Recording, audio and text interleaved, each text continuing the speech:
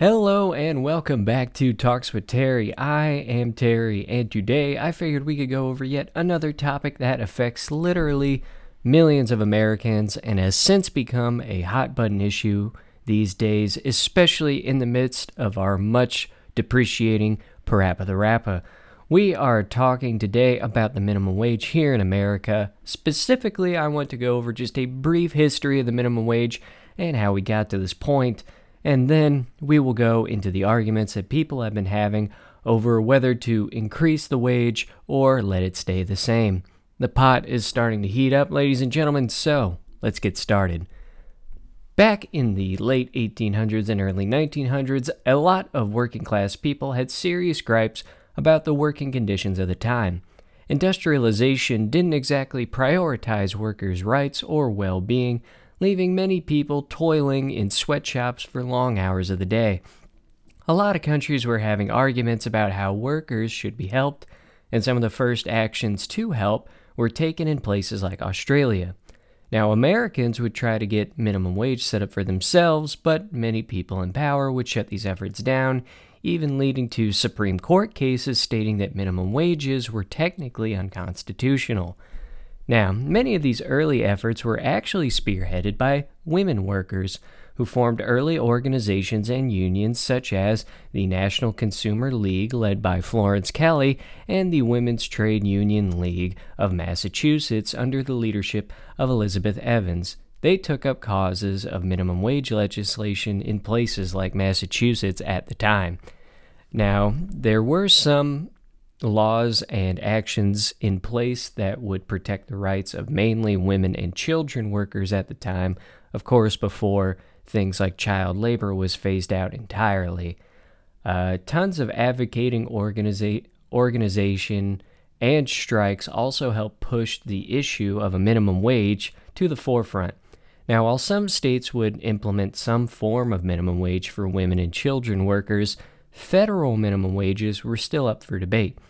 It wasn't until the Great Depression and the New Deal brought about by FDR that a federal minimum wage could be implemented.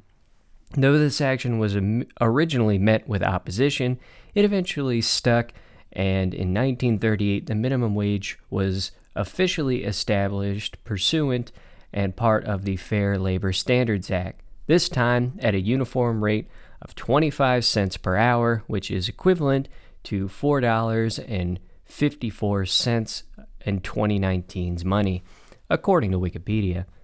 Since then, there have been many tweaks and changes to the minimum wage that I am really unqualified to go over, but basically the minimum wage has slowly increased based on factors like economic inflation and productivity.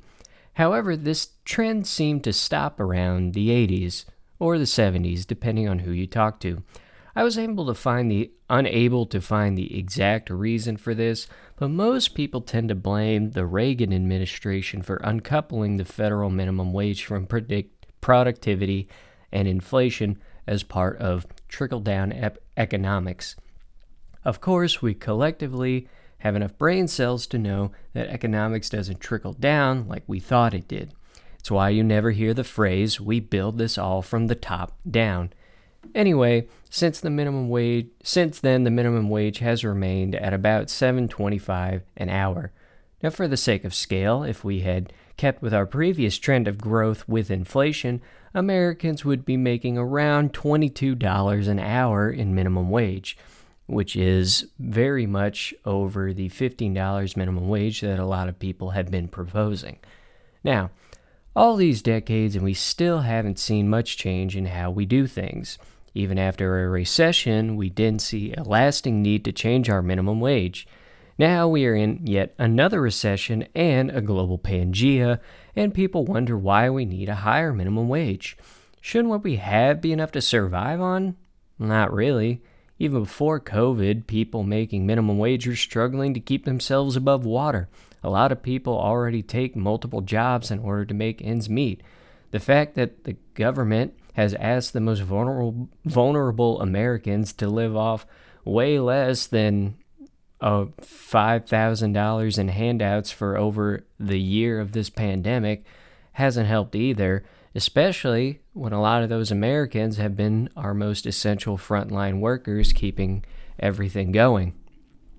Now, for this next portion, we're going to go over some of the pros and cons of raising the minimum wage and what we might be in store for. Now, most of this research does come from a site called minimumwage.procon.org. It comes from the procon.org, which I believe has since been acquired by Britannica.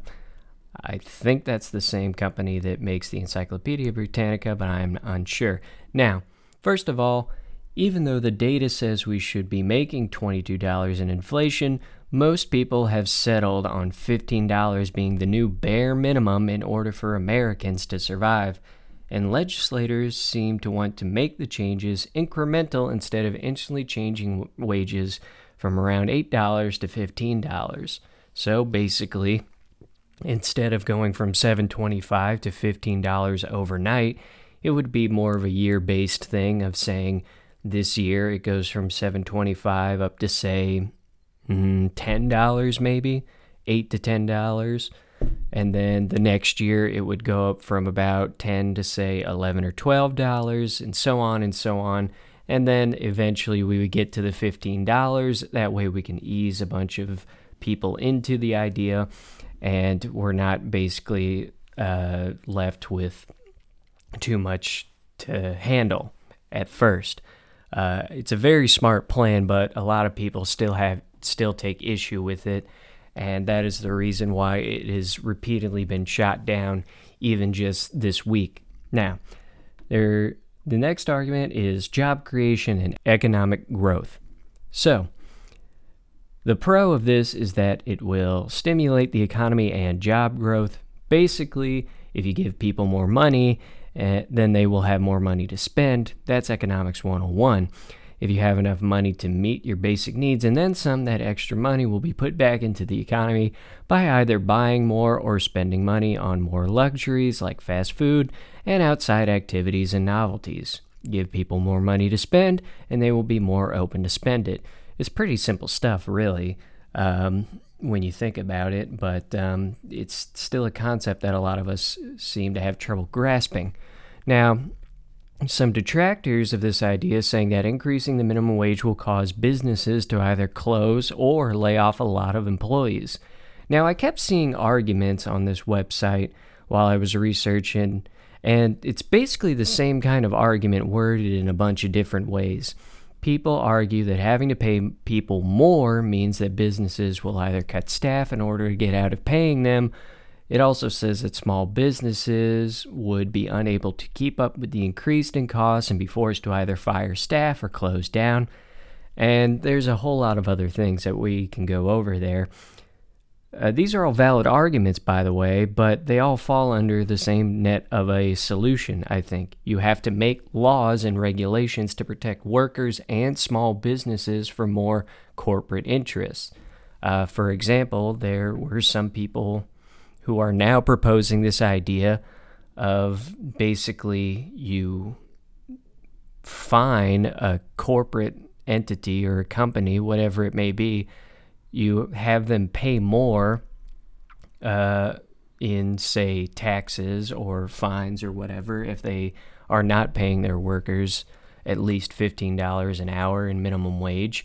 And for the ones who are already doing that, they basically have to just have to pay their workers over $15 minimum wage, and by doing that, they might be getting some sort of tax credit, tax cut, something along those lines. So people have already kind of looked into this idea, and basically, again, as long as you regulate it and have rules and laws in place, it creates a stopgap, and then some of these things won't happen. So anyway, protections aside, there are other factors that we really need to talk about. First of all is automation.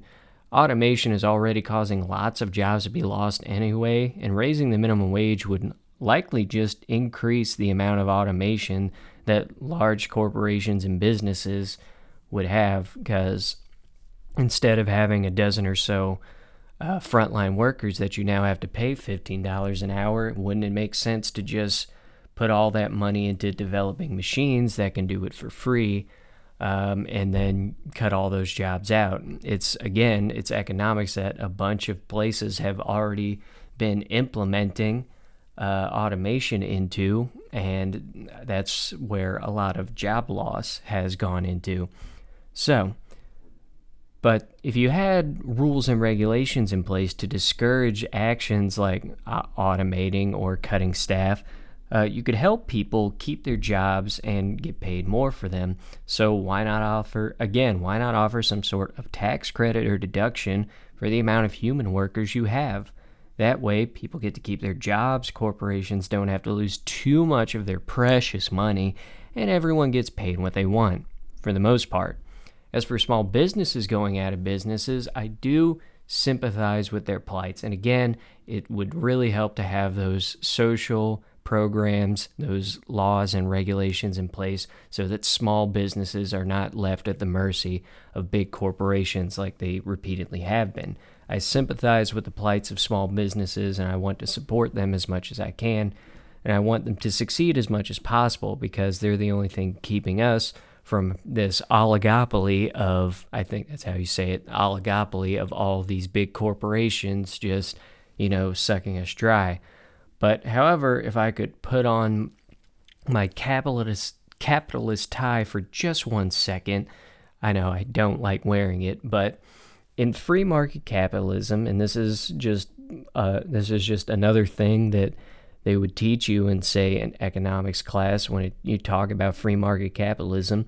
If you don't have the ability to offer your goods or your services without paying your workers a living wage or without going deep into the red, then you're really not meant to survive at all. And it sounds harsh to say, and I'd hate to have to say it, but capitalists say this all the time. It's a game of survival of the fittest, and competition is king. At least on the surface, it is. Again, if we had more protections and support structures in place for small businesses to thrive without these concerns, everyone would benefit from it. But unfortunately, we don't have a lot of those in there. And also, those rules of survival of the fittest are often twisted by those at the very top. I mean, when you think about it, when stuff like Wall Street or the big banks or the airports are going bankrupt and then they need bailouts, they shouldn't have gotten those bailouts because under the sort of ideology of free market capitalism, they should have just gone under, and from their ashes, there should have been people to take their place, better airlines who can do their jobs better, and thus, the competition fizzles out, and then new people take their place, and competition starts again between those entities. But that just never happens because we have this concept in our heads of places being too big to fail, and so instead of letting them fail, which might actually be beneficial, we very fearfully throw money at them to prop themselves up, and then usually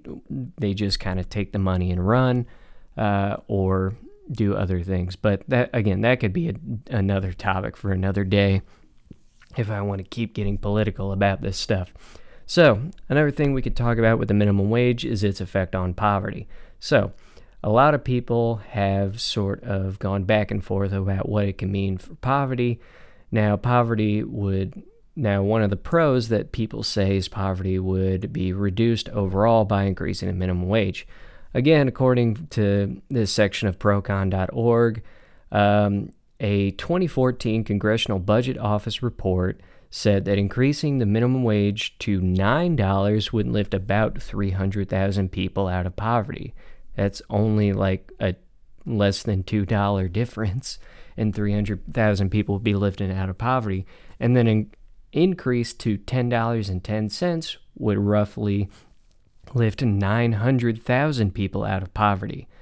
And another 2013 study by University of Massachusetts at Amherst economist Arindraj Dubey, PhD, I'm sorry for butchering your name, But they estimated that increasing the minimum wage to $10.10 is, quote, projected to reduce the number of non-elderly living in poverty by around 4.6 million or by 6.8 million when longer-term effects are accounted for, end quote. That's a pretty significant difference. And again, when you really break it down, that's only about a $3 increase to the minimum wage. This isn't even touching what we're saying for the $15 minimum wage. Now, of course, these reports are pretty old. One's from 2013, one's from 2014. And so a lot has changed, and likely inflation and productivity has gone up, and that's why some people are touching more on the $15 minimum wage. But still, even that, I bet even if you changed it up to a $10 an hour, it probably wouldn't lift nearly as much as this report is saying, but it would definitely help a lot of people. So again, you give more people money to live on, they will be able to, quote, pull themselves up by their bootstraps and stay out of poverty. It won't turn poor people into millionaires overnight, but it will lift those in poverty closer to the middle class life that we've been peddling as the American dream for a while now. Now, on the flip side of things, the other argument is that it will increase poverty. If you pay people more money, they will either be laid off from their jobs by bosses like we talked about before, or their hours will be cut down.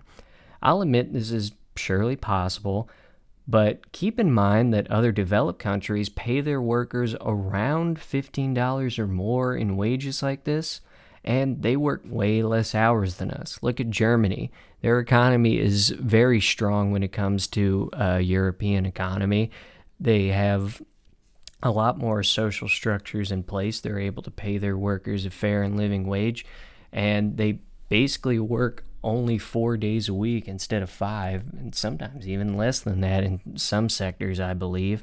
So it's definitely possible, but again, there's a lot more work that goes into it than just going into the minimum wage. So, but if you pay people more and cut their hours, well, it's fine as long as they're getting paid more.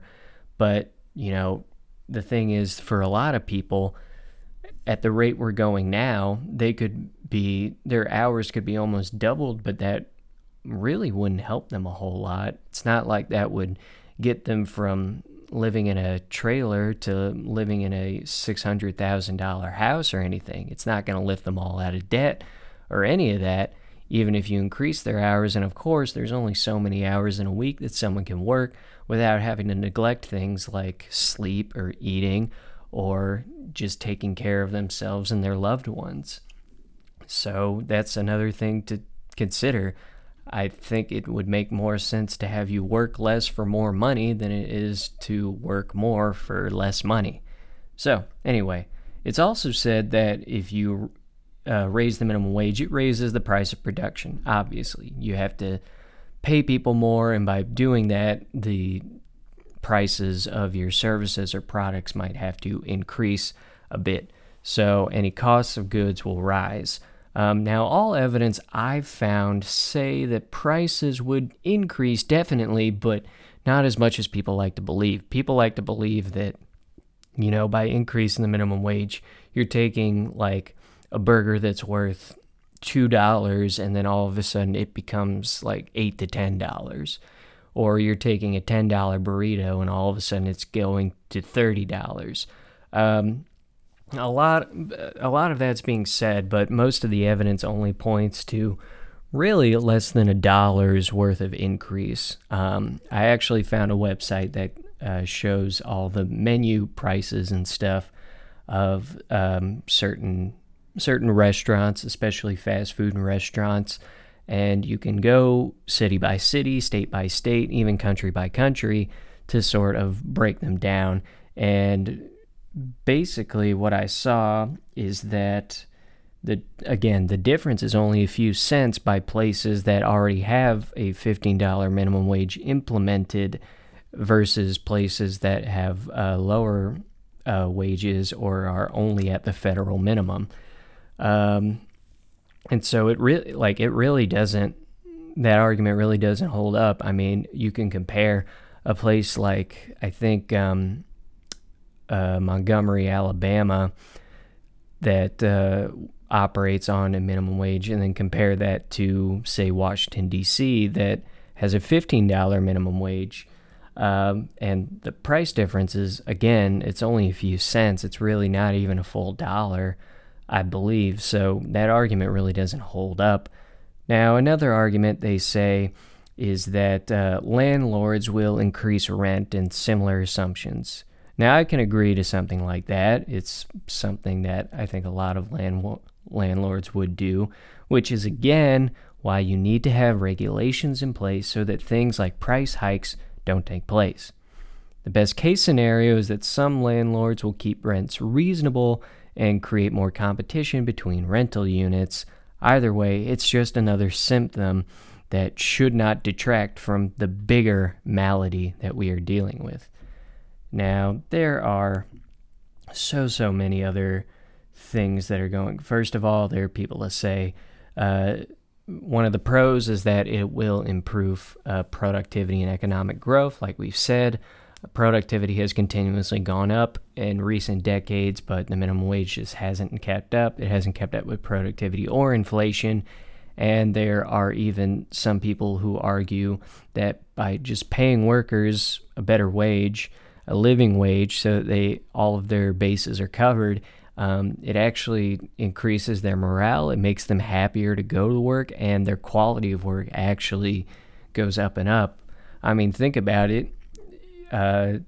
You could be stuck in a pizza delivery job that only pays minimum wage, and technically on paper they might actually pay you less than minimum wage just because they expect tips out of you.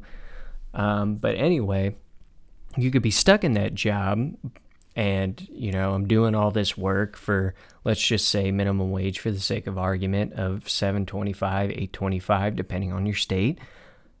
You go through that, but then by doing that, if you have other responsibilities such as paying for your own rent, paying for your car, paying for school, anything like that, it's gonna be very bad on your psyche and on your morale to go, man, I'm working all of these hours at this job, but it's not going anywhere. I'm barely making enough to keep my head above water, and I'm starting to rack up all this debt that I won't be able to pay off with this job either, and in the hopes that I might find something better down the road.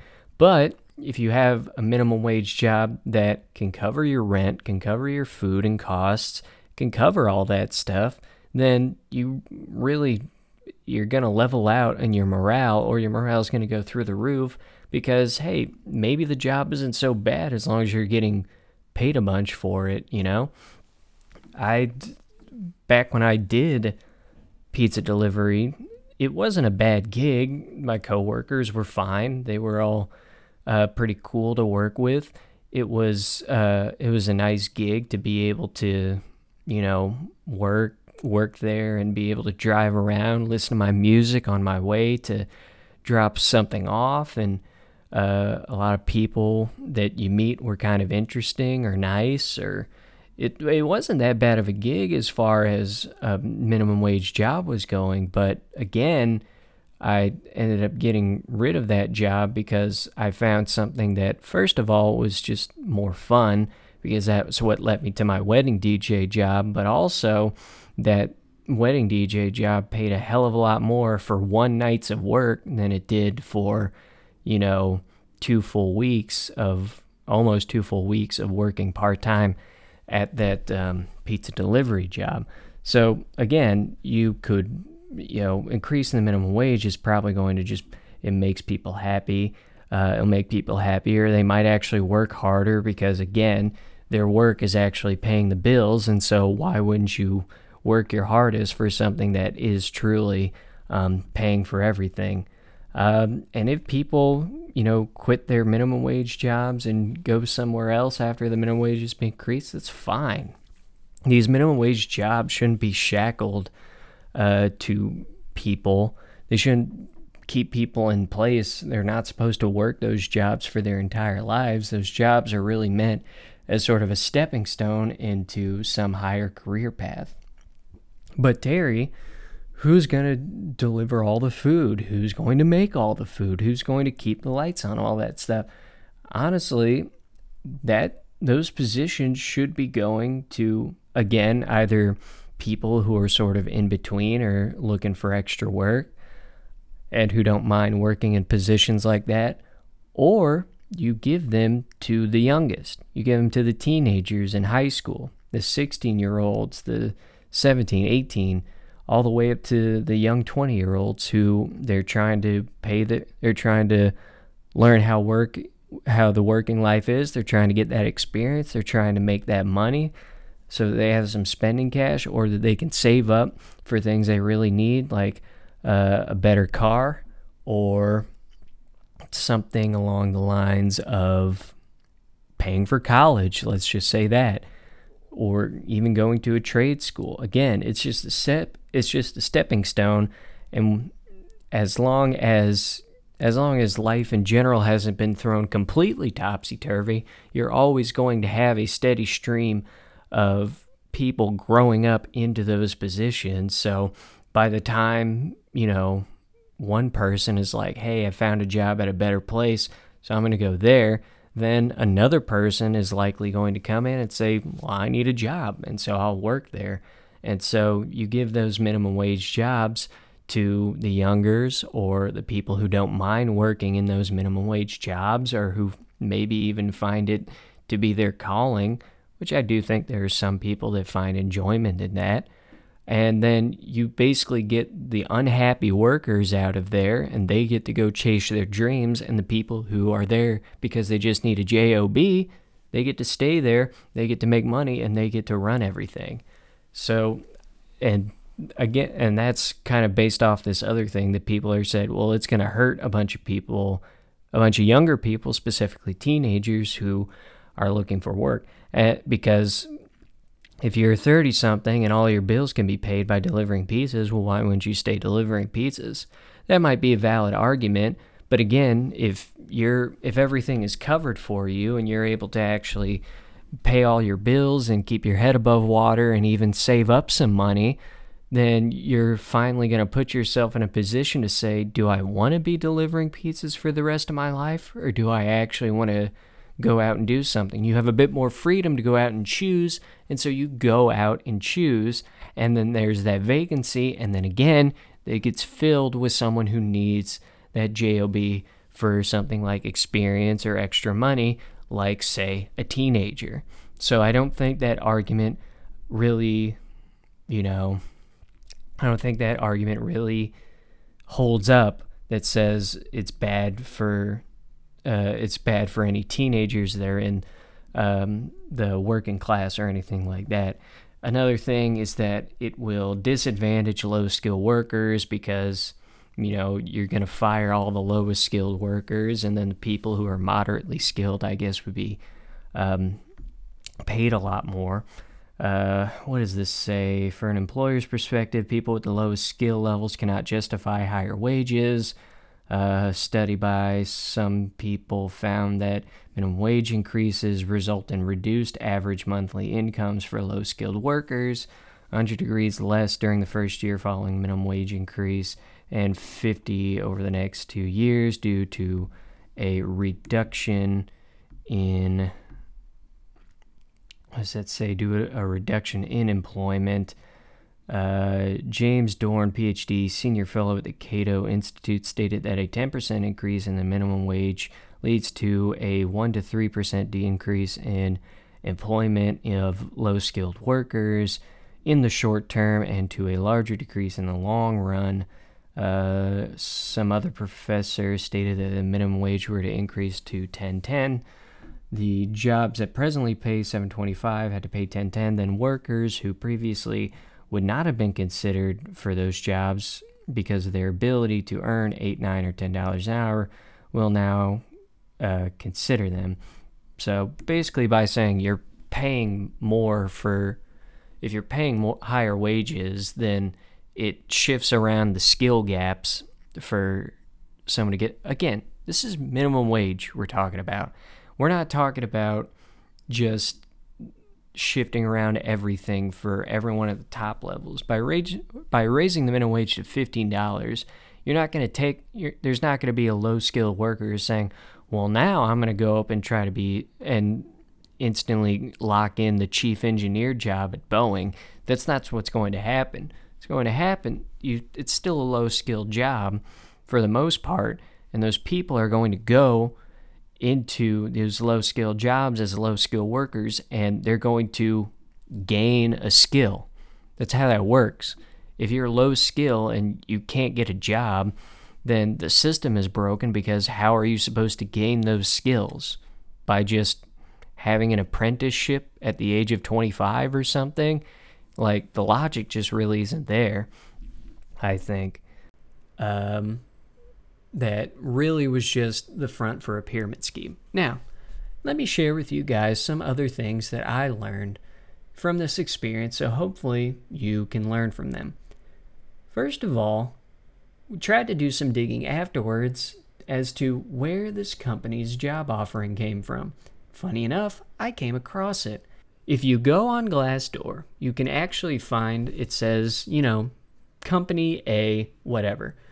And I was like, okay, that's the group. However, when I first looked at them, back when I had just left the job, they were actually labeled as a hotel, even though all of their information came off as a marketing firm. But it said Company A Hotel or whatever. So that was a little suspect. But they've since changed that, so I'm guessing they found the error of their ways. Anyway, it says, immediate hire, signing, their thing says sales and marketing associate / immediate hire / signing bonus. That's a lot of front loading right there, right? Like, they're basically trying to say, hey, stop scrolling right now. If you want to be a sales and a marketing associate, we will hire you immediately, and we will even give you money up front. So they're really trying to get you. No prior experience is needed. They say acquiring new customers on behalf of our clients, which is what a marketer does, more or less. And in parentheses, they say only face-to-face interactions, no telemarketing, and no door-to-door. So you're thinking, oh, cool, I'm not going to be like one of those billboards. But what they don't tell you is that, yes, you're a billboard, you just have to stand in a mall or a Walmart. Now, they say things like basic administration for sales, data entry, data collection, and account management, which is pretty false in my experience, unless they're talking about just the customer's data that you're putting into the iPad. I guess that counts as data entry, but that's pretty broad. They say Monday through Friday with incentivized weekend work to allow flexible schedules.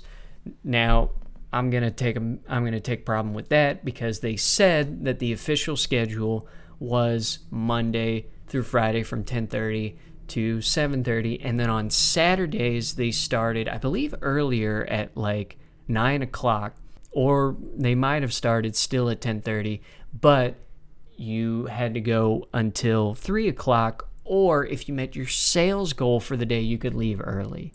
So that's what they mean by incentivized weekend work. And I guess technically you could have come in at Sunday if you wanted and gone out and tried to make some sales. But again, that wasn't something that I had the ability to do, and not really would have wanted to, because I like my free time. These people didn't seem to like their free time. It seemed like their entire lives revolved around this one job, because the way I heard of it is that, at least pre-COVID, these people liked to, once a week, grab some dinner together. A couple of times a week, grab drinks after work. They also like to get together on Saturdays and do fun, company-wide activities like go-karting or, laser tag, trampoline park, escape rooms, whatever. And so basically they spend all their time together, and then the time they're not supposed to spend together, they spend it together. It seems like a great family, a great team environment, which is how they advertise themselves. We're like a sports team. That's what they said. It's a very locker room attitude. They kept using sports analogies and stuff because I guess they assume that sports will get anyone hooked into what they're selling. Anyway, it was very, very weird. What are some of the other things? They say they offer travel opportunities throughout North America. Now, that didn't matter to me because I don't really like to travel, one. And two, this is the middle of COVID, so no one's really traveling. But they said pre-COVID, they went to a bunch of network events, conferences, and team building trips, which, to their credit, I think they do. But I don't think it's like a company-wide thing like, hey, guys, we're shutting down the office so that we can all go out to Texas and go to a conference. So the travel is kind of iffy, but I'm going to give them that. Continuous development and coaching from management. Again, coaching and development really have to be put in quotes because I wouldn't really call it development or coaching from anything that they did to me, unless you're saying coaching as in how to be a good salesman, which is not what I was looking for. I was looking for professional experience to do in the greater job world, whatever. Competitive play plus an uncapped bonus structure. I mean, it's commissions. That's all it is. Now, in some job fields, commissions are great because you can make a lot of money and do a bunch of hard work. And so the time you spend directly results in the amount of money you make. Whereas in a salary job, you can work your ass off and still only make X amount of money, per year because that's your flat rate salary or whatever. So yes, I guess you can say competitive play plus the uncapped bonus structure. Again, that's just how commissions work. So whatever. Team-oriented environment, sporting events, volunteer opportunities, team outings. Again, they're very team-oriented to the point where it's like we're spending 24 hours of our free time together with each other, which is weird. Performance-based advancements opportunities. I mean, that's kind of how a lot of structures are, but especially in multi-level marketing and pyramid schemes, it's like, hey, you're doing very well, you're selling very well, so we're going to put you up to this next level so that you don't have to work as hard as the people below you. Whatever. Partnership and support from Fortune 100 client. Fortune 100, yes. Technically, they had the big list of all the clients that they had worked with, and there were some very big names on there. Again, we were working with something like Spectrum Internet and AT&T, and of course, they're one of the big internet service providers and one of the only ones in the country. So yes, they had partnership and support technically from these clients. So I will give them that. So job requirements, even though they say no experience needed, customer service, sales, or marketing experience as a requirement. Excellent interpersonal communication skills, of course, of being a salesman. Personal, energetic, positive, and enjoy working with people daily. So, a human being, preferably one who likes people. Demonstrates leadership potential. Technically, everyone does, but not everyone. That's another weird thing. It's like we want everyone to be a leader in their own right, which is cool, I guess, but at the same time, you're only promoting one guy to be a leader. Anyway, excellent verbal and written communication. Anyone who has passed with a college degree can technically check off that box. And then they give you, here's our website, here's our Facebook and LinkedIn and everything, equal opportunity employer, whatever. And they say pay $600 to $1,000 per week. And then they say additional compensation is things like commission and bonuses. And they said they offer bonuses. And they said later down the line, once you start making big sales and everything, then you could get gifts like awesome gift cards, gift certificates, other free gifts, tailored suits, just more money or whatever. Benefits, they just say the signing bonus, which we've already said, is not the same thing. So that's just some of the things you look at when you see their thing. So, we will be hiring immediately, offering sign-in bonuses, as well as competitive pay packages, which include base salaries and uncapped commissions. We look forward to hearing, blah, blah, blah. Very excitable stuff that really is hammering on the fact that we are hiring immediately and we will give you money if you sign up. Kind of weird, but okay. So, a couple of other observations I made while I was there. First of all, the office has no furniture. Now, of course, it has furniture, but what I mean by that is that when you went into the office, you had a reception area, a desk for the receptionist, and a couple of chairs and couches for anyone waiting in the reception area. And then you walk down a small hall, and to your right were two offices. One of them belonged to the head of the company, and the other one belonged to the regional manager of the company. And they, of course, had desks and chairs in there, as well as their own little knickknacks. And then at the end of that hall, there was a conference room with a big conference table and a couch and TVs and whiteboards and everything that you would expect in a modernized-looking conference room. And then you got into the big main area where everyone would sort of meet and discuss things. It wasn't a very big area. However, it had no chairs, no tables, no desks. It had a cabinet for really just free swag that Spectrum provided with us, and it had a whiteboard.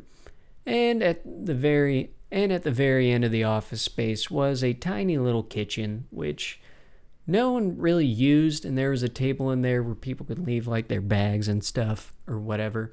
So when I say no furniture, I mean very minimal furniture for the amount of people that actually worked there. Another thing is that the walls were nice, bright white, freshly painted. And of course you're thinking, Terry, that's a weird nitpicky thing. It's okay for them to have clean white walls. Yes, but the founder of the company, which remind you, very nice man, self-proclaimed, self-made, businessman, very successful in everything, has opened up offices all around the country with this marketing strategy of his. He repeatedly told us the entire time I was there, do not touch my walls. He didn't say it in that threatening of a manner. He was a bit more coy about it, but he's like, I only have a couple of rules, and rule number 1, don't touch my walls. Don't lean on the walls, don't touch my walls. I like my nice pristine walls. Very weird, very control freaky, kind of nitpicky, whatever. Like, dude, it's a wall. Whatever. Me putting my hand on it doesn't mean anything unless the wall has literally been painted 10 seconds ago. Anyway, there was that. Again, there was the whole deceitful thing about the dress code, how you needed to look business professional, but then you had to wear Spectrum stuff when you actually went out and sold. And I believe that's because they're trying to put on a front for potential clients to say, look at our amazing office. It's very nice and modern and everything. There's no furniture in the main area, but that's because everyone's go-getters who like to stand up and actually just read whatever on the board while we give our pep talks. Also, look at our beautiful white walls, and everyone's in business suits and everything because we're real go-getters. Business casual is not a thing we ascribe to because it's all about a state of mind, and so we're in a professional state of mind 24/7. Anyway, that was all there was. And now we're going to get to their business model here, which I'm going to describe as very weird and I guess technically legal, but extremely deceitful. And this is how I came to the conclusion that it was more of a multi-level marketing kind of scam deal. So the way he explained it is that once you got to the regional manager position, they would set you up with an office. You can pick your team and hire people, and then you're a completely separate entity. And we're thinking, well, wait a minute, doesn't that mean they're connected to you? They're just an off branch of you. It's like astroturfing in the corporate world. And he's like, no, they have no connection to us whatsoever. You never have to talk to me again. Like, then how does this work in your business model? What do you gain by making competitors in your field? And basically what he said is that by making competitors in this field, they end up working with the exact same clients that his company does. And when you do that, the client kind of can skim off some money off the top as sort of like a competition fee that then goes to him. And that's how he makes a good deal of money from the client as well. Not just by fulfilling the contracts from the backs of all the people who have to spend an incredible amount of time and effort to try and make, money or whatever, but he also gets some money on the top just because he brought up some people and made himself a little shadow network that he could use to skim some more money from his clients. So again, not, as far as I could tell, not illegal, but very, very deceitful in everything they did, in the front that they put on and the way they marketed themselves, especially to the employees. Now, my final thoughts coming off of this was, I worked with them for 3 days. Technically, I only spent the 2 days in the field standing in the Walmart. And so for about the time that I stood in that Walmart, I made zero money. I didn't get the signing bonus, I didn't get any training money, and I didn't make any sales or any commissions because, of course not. I was unable to, and I didn't have the skills to. So, since the system did not allow me to make money, and since I couldn't make any money, I basically concluded that I stood in a Walmart for approximately 12 hours over the course of 2 days, and I made less money than the people working minimum wage in a Walmart. And those were the people that the boss was saying, you were going to be better than that. He didn't call them suckers, but he seems like the kind of guy who would be like, they're the suckers caught in the rat race while we're taking the shortcuts, we're winning the game, we're gaming the system. But I made no money compared to the people who actually worked in the Walmart for an hourly wage. So, I don't think I came out on top compared to the people working at the Walmart. Again, thankfully, I was able to look to the support of my family to help buy the professional wardrobe I needed for the job, even though I was only there 3 days. Still get to use the wardrobe for other professional things, which is nice. But, if I were someone who didn't have a whole lot of money to their name, was trying to find a job to, help them get out of the rough times, and then spend all that money on a professional wardrobe for a shitty job where you had to stand in a Walmart and try and sell internet to people in the middle of COVID, then, that can affect you a lot more than it affected me. Which is kind of why I want to tell this story to as many people as who will hear it. Because I believe that everyone is getting taken advantage of. And for the people that actually stay on and sort of make something out of it, I just think that they definitely have more willpower and more patience than I do. They're definitely cut from a different cloth. But I got the feeling that the people who had been there longer than all the fresh new faces kind of felt like they were in a cult, to be honest. And it was weird, and I didn't like it. The whole thing just didn't feel right. And, I had my doubts going into it, and I should have followed through with them. But again, I was desperate for a job. But thankfully, I only wasted, 3 days of my life on them. And then I was able to just recover and, try to get back on my feet. Which, looking back, is a small blessing because now I have a nice job. Hopefully, I get to keep it for a while and, reap the benefits from that. But anyway, yes, that is sort of the story that happened this summer when I technically got my first job during COVID, and how it was really just a pyramid scheme sham. So, I hope you all enjoyed listening to this. It was great to just rant about something for a bit. It's great to curse, too. I actually get to use the fucking explicit tag, which is nice. But yeah, it was nice to speak my mind about this. It is something that I'm still a bit heated on, but it's good to rant about it to the void, because then, maybe the void will scream back, hey, this happened to me too. Which, the idea for doing this episode at this time came from last week. A good friend of mine from college, Yane, she called me saying, I got to talk to you. And when I called her back, I was like, well, what's up? I haven't heard from you in a while. She just wanted to call and let me know that she had read the article about this very topic that I did on my LinkedIn page. And she said, I thought it was a great article, and I just wanted to let you know that happened to me too in, I believe she said Michigan. It was either Michigan or Memphis. She was in Memphis. And she said, I just got out of an interview with these people who were basically peddling the same thing, and I wasn't letting them have it. I thought they were very deceitful and everything, and I told them I was not interested in the interview. And, she vented to me and I vented to her, and basically I was like, thank God that you were able to get out during the interview, whereas someone like me had to waste their time. And there are more unfortunate souls out there who are kind of chained to that job now. I was unable to keep in touch with any of the newcomers that I had orientated with for the 3 days I was there. Of course, now we didn't have much time to get to know each other or exchange numbers or anything like that. And so for all I know, they still work there and they're still trapped there. And I hope that things are either going well for them or they knew to get out when they could.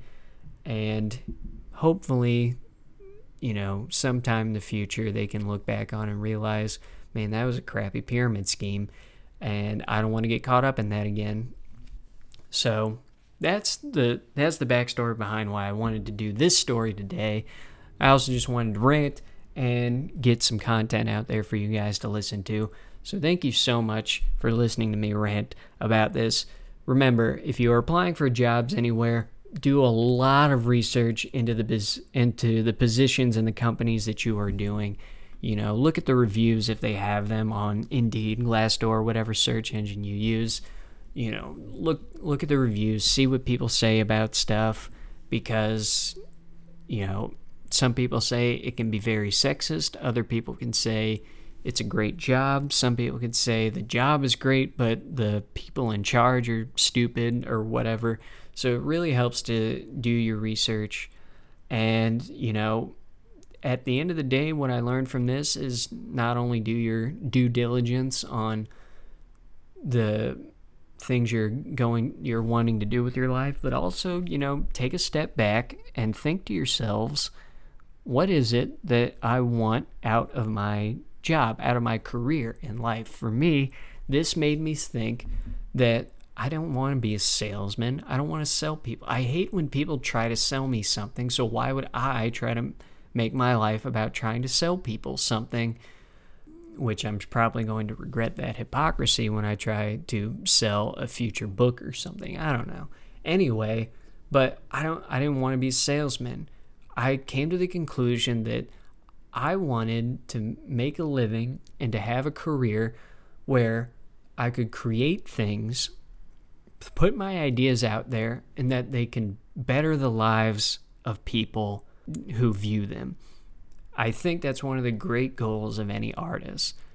Some artists do art for various different reasons. For me, that's what I want to do. I want to use my ideas so that people can get enjoyment out of it and hopefully improve their lives from it for a little bit.